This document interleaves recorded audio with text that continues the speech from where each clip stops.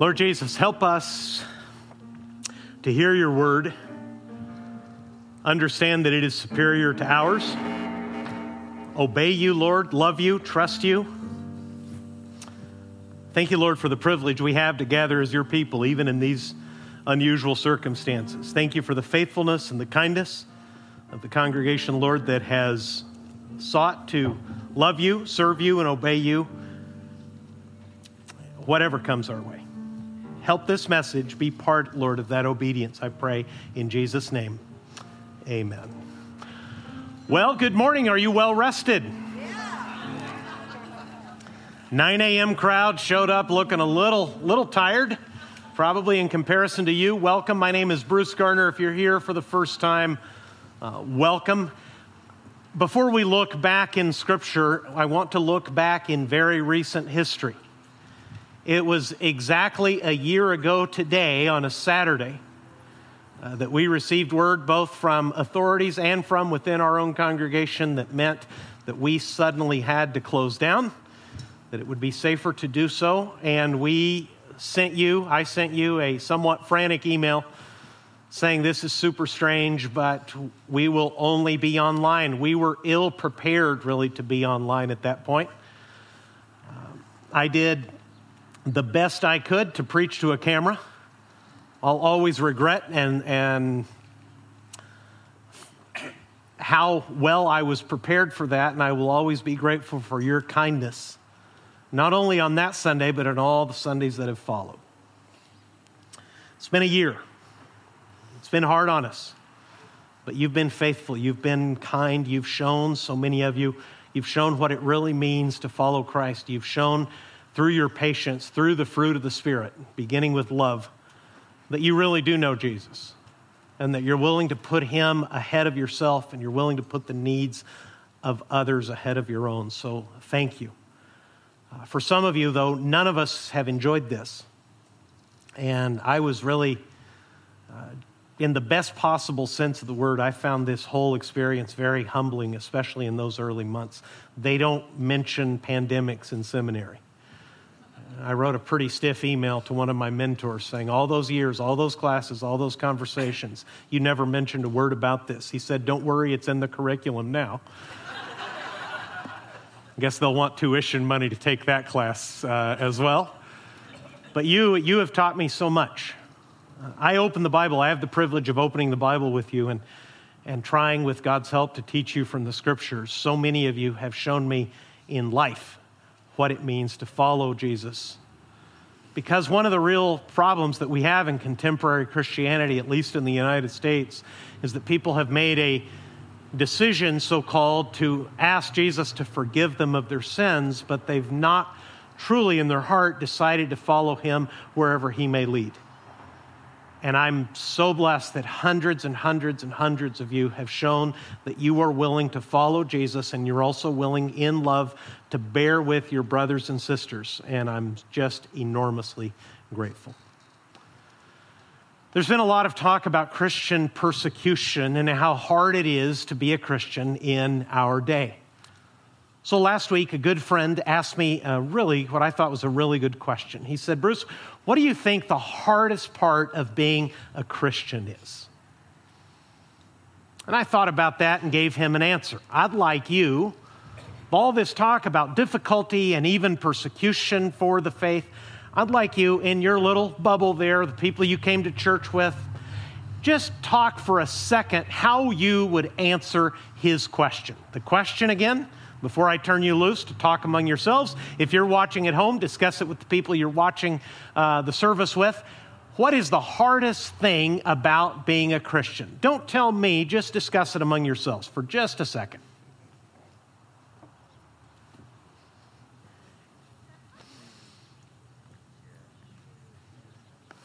I hear laughter. That means somebody didn't find it hard at all to follow Christ.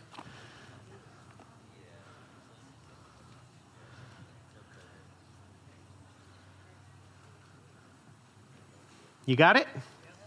Okay. Here's my answer. I may be wrong. It'd be fascinating to have the technology to know, you can do this in a classroom now, just not here, to immediately know what your answers were. I wonder across two services, and if the people who are joining us online were able to participate, I wonder how many different answers we would have to a probing and difficult question. What's the hardest part about being a Christian? Here's my answer. I think the hardest part about being a Christian is simply loving and trusting Jesus enough to do exactly what Jesus said. That's it. Because if you actually let Jesus, through the Word of God, speak for himself, you don't make a Jesus according to your own understanding. You don't edit Jesus down to someone you feel comfortable listening to and following. If you really let Jesus speak for himself, you take his simple instructions at face value, the things he says in many cases are not only difficult, they're impossible. For instance, Jesus said to love your enemies. Jesus said that when people persecuted you and reviled you, you should love them, pray for them, and actually rejoice, because that would mean a greater reward for you someday. That you should see yourself as someone who stood in the line of the prophets who were persecuted for loving the truth and following God. You should count it a privilege and rejoice for the privilege of earning future reward. Jesus said, to the disbelief of many, that it was actually more of a blessing to give than to receive. He specifically said, don't store up treasures here on earth, store them up instead in heaven. He said that following him was simply the most important thing, and that if you loved anyone on earth, including those of your immediate family, if you loved them more than you loved him, you could not be his disciple. If you don't explain that away, if you don't edit him down, that's the hard part. And Jesus also says something very probing in the Gospel of John, that once actually this verse, by the mercy of God, I didn't have a vision, but I did wake up out of a deep sleep with a verse on my mind which convicted me in high school and actually helped me turn my life around. Because in high school, I had become a bit of a Christian hypocrite. Have you known the kind? I was in church, I was singing the songs, I was occasionally teaching the youth group, but my heart was far from Jesus.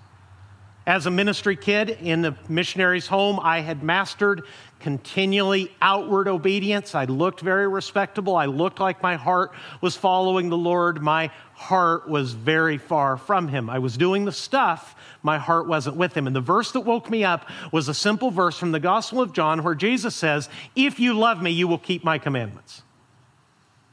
So that means that in the hard things that Jesus commands you to do, if you have not yet come to the point where you are regularly obeying him in those hard instructions, he says, if you actually understand what I'm telling you, the deficit is in your love for me. If you loved me more, you would obey me in this area. And that's a really interesting way of looking at your Christian life, because Jesus is Lord, meaning he's in charge of everything. And what we're particularly good at doing is putting Jesus in charge of some things and reserving a few others where we sincerely believe we know better. Wherever you happen to be disobeying Jesus, what that actually shows is that you think that at least in this area, you know better than Jesus. There must be things that the Lord does not know, has not yet been made aware of. If he knew what you know, then he would certainly see it your way and take this requirement off of you. Does that make sense? That's really what it's about. A personal, loving trust that compels obedience. It's a journey. Nobody does it perfectly all the time. Everybody grows into obedience to Jesus. That's why the Great Commission says, baptize them in the name of the Father and the Son and the Holy Spirit, teaching them to obey how many things? Everything. All that I have commanded you, and look, I am with you always to the end of the world. Let me put this in very simple terms as a thought experiment. You're observing me as a disciple of Jesus, because that is what I am. I will not always be a pastor. I will forever and always, even in heaven, be a disciple of Jesus. We won't be alike in heaven. He will still be in charge. The chief attraction of heaven is actually recognizing Jesus fully for who he is. So you have sort of like watching a man in an experiment. You get the privilege of watching me struggle through my following to Jesus. You're watching me obey him in some areas and disobey him in others. In these areas that I, Bruce Garner, am choosing to disobey Jesus, who do you think knows better, me or Jesus? Jesus. Now let's just turn that around and make it about you. Unless you're ready to profess total and complete obedience to Jesus in the areas where you know you're occasionally reminded by reading of Scripture, you'll hear a worship song, you'll read something in your Bible, and it'll sting you because this is the one area that you have not truly yielded regularly to the Lord. Who knows better in that area, you or Jesus? Did you hear the lack of enthusiasm that time? Evaluating my discipleship, like, Bruce, you moron. Of course Jesus knows better in your situation, maybe not so much in mine. We're in good company. Look in Luke chapter 22. Luke chapter 22, in Luke's telling, putting the Lord's Supper together is difficult chronologically because we have several accounts of it. Every gospel writer is choosing details and arranging the timeline to effect. So we're simply going to follow Luke's timeline, and I will bring in some things that we're told also happen in the Lord's Supper that Luke didn't tell us about, but really, Luke here has a very short and intense story. If you take it to heart, if you recline around the table with the disciples and you listen to their conversation and you hear Jesus' correction, and especially you take to heart what Jesus said at the end, it will completely change your life. You have the potential, and this isn't hype. I'm 3 generations in ministry. I'm allergic to ministry hype. Almost every Christian book, almost every Christian conference, the speaker, the author says, this is the one, you've been benighted until now, read my book, listen to this one thing, and your life will be forever transformed. Allergic to it. But if you take this simple truth, not my message, if you just take Jesus at his textual word as recorded here in the Gospel of Luke, it moves you enough to take yourself off the throne of your life and enthrone him day by day. Someday you'll see the full blessing of the reward that he's going to describe here. Because according to Luke 22, Jesus is celebrating the Passover with his disciples.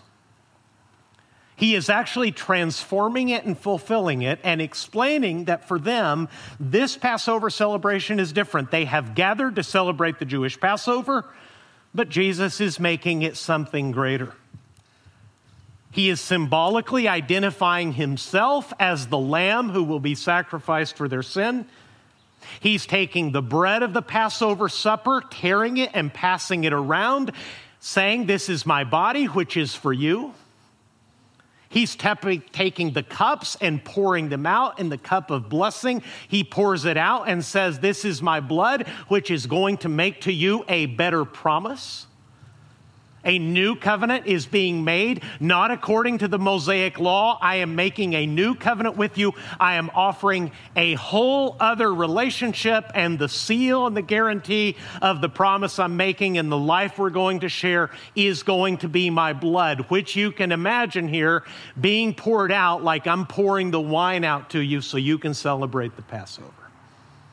Jesus is telling them, in other words, in every possible way, symbolically and verbally, that he is going to leave this final Passover supper, going to walk out of that room and be arrested and killed for them.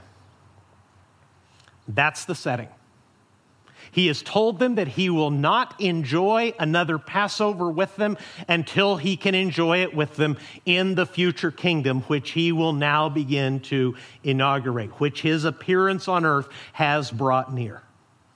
They're standing, in other words, at a boundary marker in God's plan, in God's history.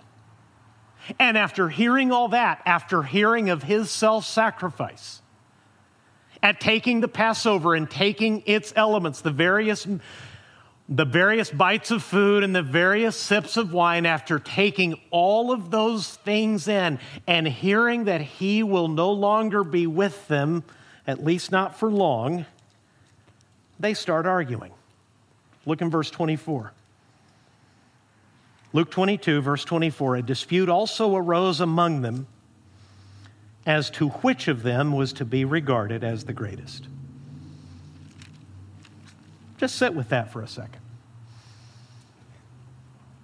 In Luke's telling, Jesus has already served the Passover. He's saying that these ancestral elements actually portray his coming death. And how did they respond? They argued about what? You understand how ugly this is? Men, I'm on my way to die for you. Wow. How's that going to work out for us? They're arguing about the org chart. Verse 24, a dispute also arose among them as to which of them was to be regarded as the greatest. Except for the traitor who was only part of this meal, Judas, who is going to go out, according to John, into a dark night on his way to receive a payment worthy of a slave, to betray Jesus in private and to begin the mockery of a trial that will lead to his murder on a Roman cross. Aside from him, all of these disciples are actually with Jesus. But upon hearing that he is going to die for them, they apparently make this simple calculation. He's the best. I wonder which among us is better. Horrible. And that org chart discussion is being had among Christians. It's raging in every human heart to this day. It's ugly beyond words. And the reason Luke puts this story here is to teach you something, to teach me something. For disciples of Jesus, self-centered ambition is ugly and unbecoming. This would be like the person you most love in your life asking you to come over, sitting you down in their living room saying, I just got off the phone with the doctor. He tells me I don't have more than a few days left, so I want to make them count by sitting down and talking to you. And you say, by the way, where's the will? And how's that? My brother, did you take care of us equally? How exactly is that going to work? It's ugly. It's hideous. Why is it here? Because it's so human. Upon hearing of the greatest love and the greatest sacrifice that anyone could ever make, the Son of God dying for sinful men for the forgiveness of their sins because he had none of their own, self-centered ambition took over. And in any person, but especially in disciples of Jesus, it's ugly and unbecoming. So watch the corrective, verse 25. He said to them, the kings of the Gentiles exercise lordship over them, and those in authority over them are called benefactors. He refers them to the pagan world. He says, outside these walls, the Romans are in charge. The great men who rule over this culture that surrounds us, they exercise lordship over them, and in fact, those in authority are called benefactors. In other words, Jesus says the world around you, the world you've grown up in, is filled with kingly leaders, and they like to wield it. They like to remind people who is in charge, and they use their authority and what resources they have to dole out some things to the people under them, to keep them close, to keep them loyal, to keep them literally beholden to them. That was 2,000 years ago. Does that sound familiar today? Absolutely. Human government and human structures have changed, thank God. We're very far removed from the tyranny of Rome, but human nature, human character has not changed a bit. Human beings who are in charge always like to remind people that are in charge. When challenged or questioned, they like to wield that authority. They like to remind people which way authority, power, and money is flowing to keep those people, if not loyal, at least subservient. Jesus says that is the world you have grown up with. But look, verse 26. This is not only a word for them, this is a word for us. Those of us who claim Jesus is king. Jesus said, verse 26, but not so with you. That is not the way the kingdom operates. This family that I'm instituting, the family of God, you are my brothers. You are not to wield authority over each other. You are not to be self-seeking in a selfish way. You are not to rule. You are not to lead the way the world has led you and the way the world has conditioned you to believe leadership works. Verse 26, not so with you. Then he's going to give two word pictures. Both of them are a little obscure to us because of the time and the distance. Work with me and I'll try to explain them. Jesus says categorically, you are not to live your life to seek ruling and wielding power and authority over people. No one should look to you as someone to whom they are beholden. You are not to remind people of who's in charge. You are not to wield any leadership that is given to you as a king who exercises lordship, who puts people in a position to thank you and call you a benefactor that they depend upon. Not so with you. Here come the word pictures. Rather, let the greatest among you become as the youngest, and the leader as one who serves. That first part of the sentence, let the greatest among you become as the youngest, that was kind of obscure to most Americans in the 21st century because we've flipped the way of the ancient world and the way of the world in the East. You start traveling east of here, you will very soon encounter on the globe cultures that esteem not youthfulness, not young age, but old age. Where if you're young, you literally have absolutely nothing to say. We're just the opposite of that. If you're young and good looking, we'll let you lead. Almost to the point of embarrassment. People who don't yet know anything are often given authority because they're attractive, they're young, they're easy to look at on camera. And actual experts, people with actual authority and wisdom, are relegated because they're old. That was not the way of the first century. In the world of the first century, at every level, and beginning with the family, if you were young, you didn't have anything to say. If you didn't have some silver in your hair, and the more of it, the better. You can read that in Proverbs. That gray hair is a crown, it says in Proverbs. Until you get some wrinkles, until you get some mileage on the odometer, and hopefully they're city miles and you've been through a lot, you have nothing to say to the rest of us. Jesus says, among you, you disciples, you Christians, let the greatest among you become as the youngest, and the leader as the one who serves. That's the first picture. Here's the second. For who is the greater? One who reclines at table or one who serves? We can understand that word picture a little bit more easily. You walk into a banquet hall and there are people sitting at a wonderful feast being served by carefully uniformed people who glide up, put the food down, ask if there's anything else, and then quietly recede. You're watching that. Some people are feasting, others are flitting in and out, bringing more and more food and more drinks. Who's in charge in that room? The people feasting, right? They are literally being served. That one's more understandable. Who is the greater, one who reclines at table or one who serves? Is it not the one who reclines at table? Here's the foundational part. Here's why you should line up not only under Jesus, but you should seek in your attitude and disposition to line up under other people as well. Jesus said at the end of verse 27, but I am among you as the one who what? Serves. Wow. Jesus says, my whole life with you. These men have been with Jesus roughly 3 years. At every point, in every decision, they have been amazed by two things. He is undeniably the Lord in charge of everything, including them. He's in charge of storms. He's in charge of food. He's in charge of disease. He's in charge of demons. He's even in charge of death. He is most certainly in charge of them. And even now, and especially tonight, even though he is undeniably the leader, even though he is undeniably the elder, he has always and only served them.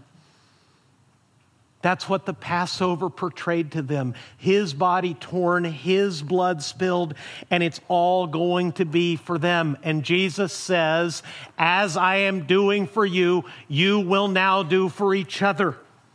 This reverses the way the world works in the 21st century. And if we're not very careful, we'll bring in the world of marketing and customer service into the family of God, into the local church, because the kingdom is about service. And the kingdom of this world says, serve us. I will contribute. I will be part as long as I am benefited. As long as it's very clear who's in charge and who the benefactor is and which way the blessings and the service and the help flow, I will stay with you.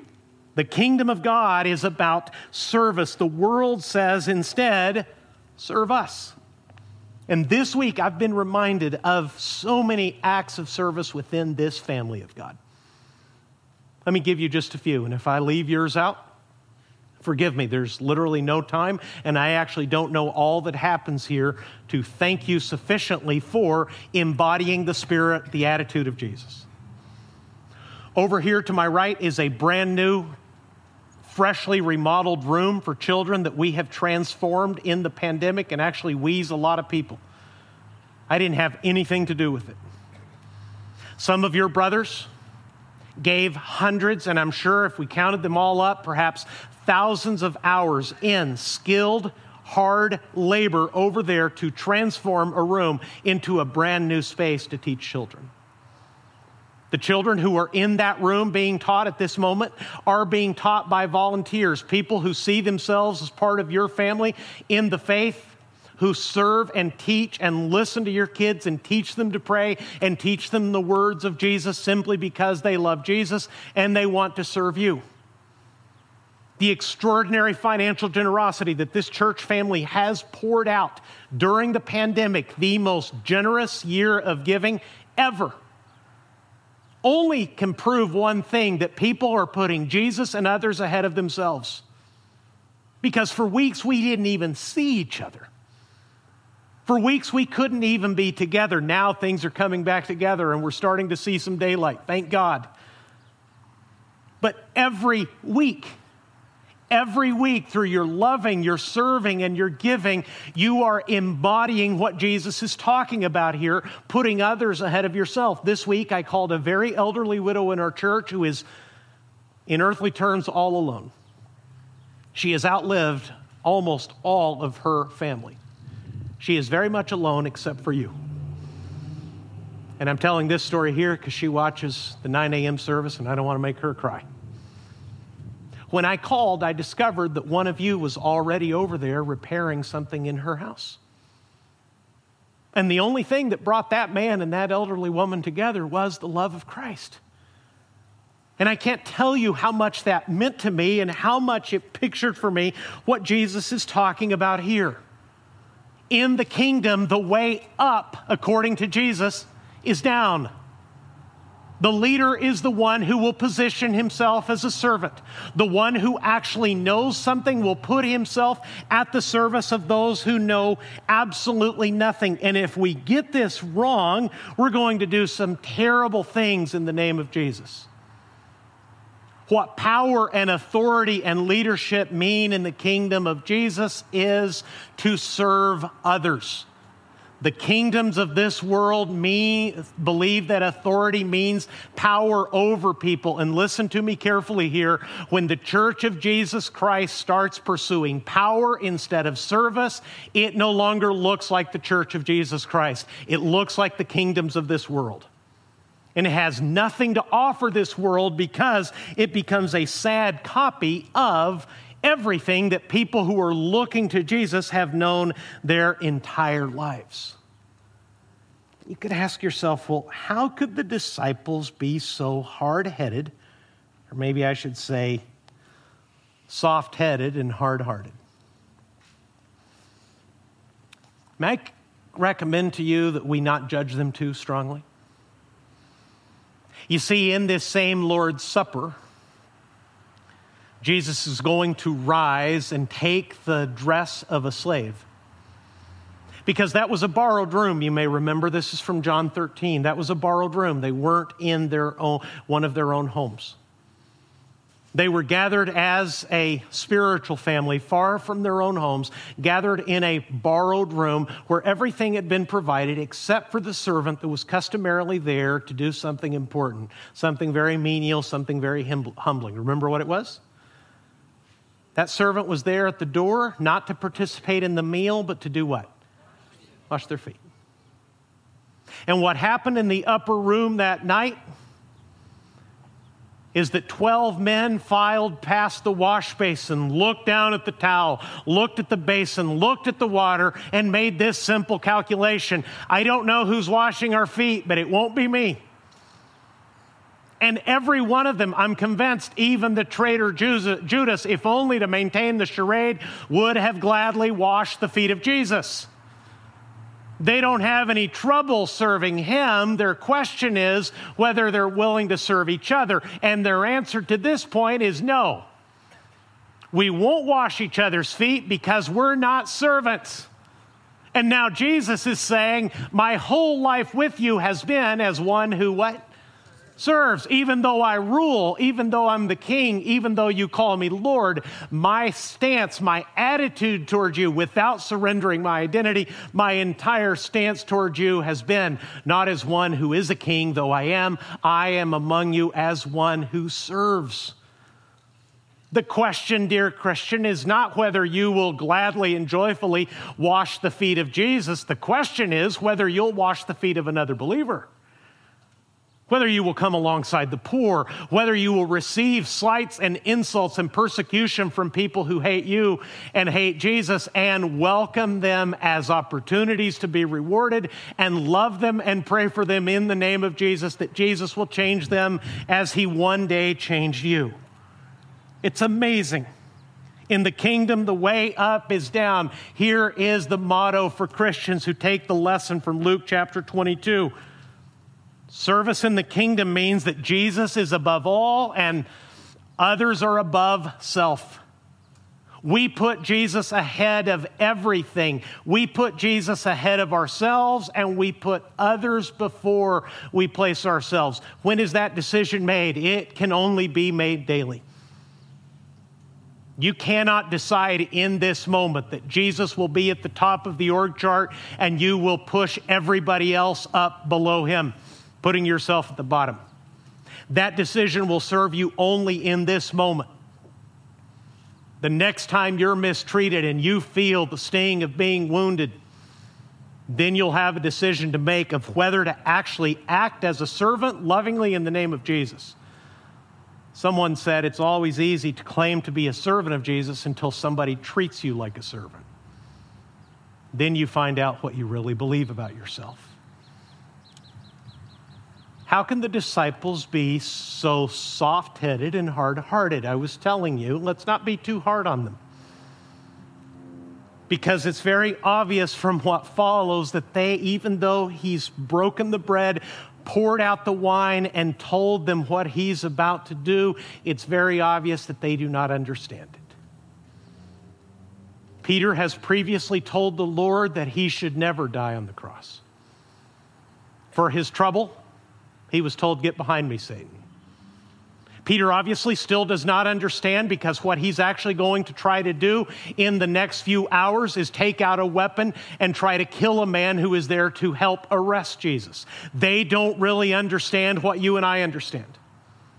It's been poured out in wine. It's been broken in bread. It's been explained to them with words. But they cannot yet conceive that the one who is the Son of Man, the one promised in the book of Isaiah, the one promised in the book of Daniel, the one who was to be born in Bethlehem, the one who was to be betrayed for a few pieces of silver, he's right in front of them and he's on the way to die for them. They don't really understand it. You do.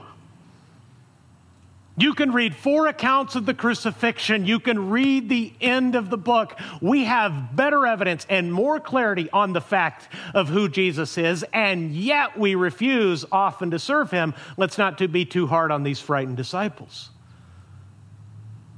And then, here's the twist in the story, and I'm done. This is amazing. The story's not over. It doesn't end in verse 27. If I were writing the story, if I were taking the place of the Lord, and you can thank God that I didn't and I can't, I would have said simply, I am among you as one who serves, and that would have been it, but Jesus doesn't stop there. He understands that they have a deep desire to be rewarded. They have it in their hearts to stand out. And he doesn't deny that such a thing is possible. Look, verse 28. You are those who have stayed with me in my trials. It's a big statement. Jesus had thousands of followers. At the end, very few were left. You see, the whole time Jesus was walking on earth, he was doing then what he still does today. He's probing the hearts and the minds of people to see who really trusts him more than they trust themselves. In John chapter 6, for instance, you can read of the feeding of the 5,000. You can read that thousands were fed. They try to make Jesus king by force. They approach him the next day, and he tells them, you are not interested in me. You're only following me because you got fed. Here's the real basis, he said. Unless you eat my flesh and drink my blood, you have no part with me. Wow.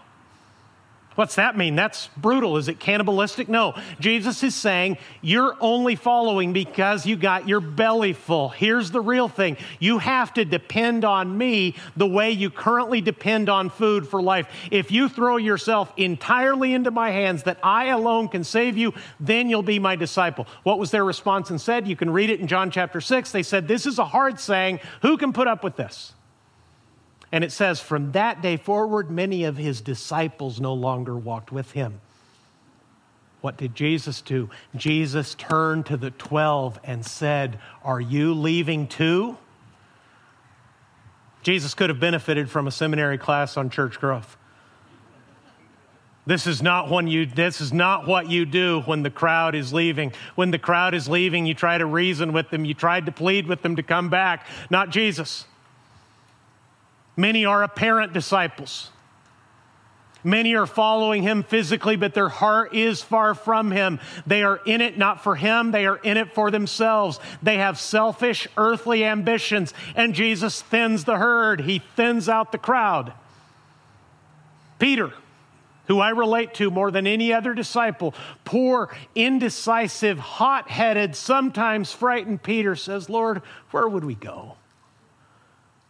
You have the words of life. We're with you. And now at the very end, Jesus recognizes that. He knows exactly who they are. The traitor has gone out under the pretense, apparently, of serving the poor. Even in his betrayal, Judas portrayed something he wasn't. He portrayed a servant when he was actually a self-interested man. But Jesus says to those who are really with him, you are those who have stayed with me in my trials. And I assign to you, let this blow your mind if you've never seen it, I assign to you, as my Father assigned to me, a kingdom, that you may eat and drink at my table in my kingdom and sit on thrones judging the 12 tribes of Israel. I thought we were to be servants. Now the Father is going to give you a kingdom and you're going to give us a kingdom as well. We won't be serving. We'll be at the table with you, being served. We'll be feasting. We will be amazing. We will sit on thrones judging the 12 tribes of Israel. What in the world? Listen, these disciples, rabbinical school dropouts. Every Jewish boy received basic instruction in the scriptures. Every family was looking, and the teachers were especially, they were looking for aptitude to learn and teach the scriptures to others. What is the most common profession among the disciples? Fishermen. Plus one guy who sold out to the Roman Empire and another guy who was a freedom fighter who wanted to kill the other guy. It's a motley crew if there ever was one.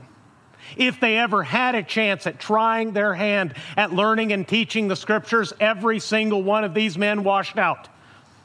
They're failures in the eyes of Israel. They're ordinary people of no particular importance. What Jesus is saying, take this to heart, Christian, this is the part that can change you. You sacrifice for me now. You serve me and you serve others now. You serve others in the humble, self-sacrificial, dying to yourself way that I have served you. I am among you as one who serves, and you will be rewarded in ways that you cannot even imagine. See, the biblical teaching of rewards is undertaught. I don't have time to explain to you. That will be in a future sermon. I'll let you know when it's coming. The sorts of things that Jesus was talking about here. Here in the Gospel of Luke, he doesn't even explain, so I can't tell you exactly what he means when he says that these disciples will sit on thrones judging the same nation that once rejected Christ. In the kingdom, God is restoring everything, including apparently Israel. And these washouts, dropouts, never was disciples of his, they are going to be granted authority and privilege and wealth and a kingdom and a feast beside Jesus that they cannot even begin to imagine now. The great mistake of the Christian life is to make a so-called decision for Jesus. Imagine that your sins are forgiven now so you can live any way you want. And to make your life as good and as comfortable and prestigious and wealthy as it can be here right now, occasionally using Jesus as some sort of glorified life coach. And the invitation from Jesus is not to do that. Self-centered ambition is ugly, but take this to the bank, Christian. Jesus will reward every sacrifice we make for him. Not one prayer offered, not one act of service extended, not one bit of forgiveness given in love to others, not a dollar invested in the local church and in the kingdom of Christ will be passed over by God. Jesus will be no man's debtor. No person at the judgment seat of Christ, which is the doctrine I need to explain to you, where life on earth is rewarded in eternity. And someday you will see the disciples apparently ruling and enjoying as Jesus promised them here. Not one person encountering Jesus has ever said to him, boy, I wish I wouldn't have trusted you that much. You ever regretted trusting somebody? I have. Thankfully, to this point, no one who matters most in my life. But just like you, I've been stabbed in the back. I've been betrayed. I thought somebody was something entirely different from the person they actually turned out to be. Jesus, you can't make that mistake with him. The real reason we don't obey him is that we don't believe he's as good as he actually is. We don't think he's as faithful as he actually is. We don't think he's as generous as he actually is. Listen to how things have changed. Jesus said to the disciples, you are those who have stood with me in my trials. Did you see that? Luke chapter 28, you are those who have stayed with me in my trials. The trials of Jesus are over. They had to stand with Jesus in his trials. His trials are over. He's enthroned. Here's the gracious promise he made to you. He has no more trials. He will stand with you in yours. If you'll only serve, if you'll only sacrifice, if you'll only love, if you'll only forgive, if you'll only give in His name, He'll stand with you in every trial that comes to you as a result of that. And someday He will reward you more richly than you could ever have imagined. I know that's true because the Bible says that no human eye has seen and no human mind has imagined what God has prepared for those who, what? Love Him. And because of their love, they obey Him. And they position themselves not as leaders, not as big wheels, not as shot callers. They position themselves every day of their discipleship to Jesus as servants. Let's pray together.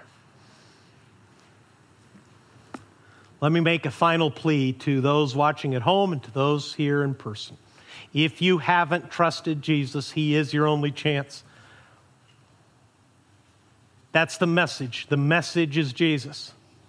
He alone can save you from sin. He alone can give you new life. He can only make eternity possible and worthwhile. If you haven't trusted Him, let me invite you in the name of Jesus to give up on yourself, tell Him you're sorry for your sin, and say, Jesus, please save me this morning. And let us know. Send me a text. Send me an email. Fill out the card that's in your bulletin if you're here in person. But I'm guessing that on Time Change Sunday in a brisk, breezy morning, most of the people who came, at least in person, are Christians already. How's the org chart looking? Is it really Jesus above all and others ahead of yourself? If it's not, could you talk to the Lord right now about making some changes in the org chart? I bet you're like me. I bet you're always trying to eye your own position and hoping it improves. Listen to your Lord. I am among you as one who serves. That's where you should be, Christian. That's where I should be, Christian. Trusting that every reward, every sacrifice made will be richly rewarded. Lord Jesus, thank you for those who have heard the good news. If there's a single person here this morning who hasn't trusted you as Savior, I pray that they would at this moment call out to you for mercy and ask you to save them from their sins.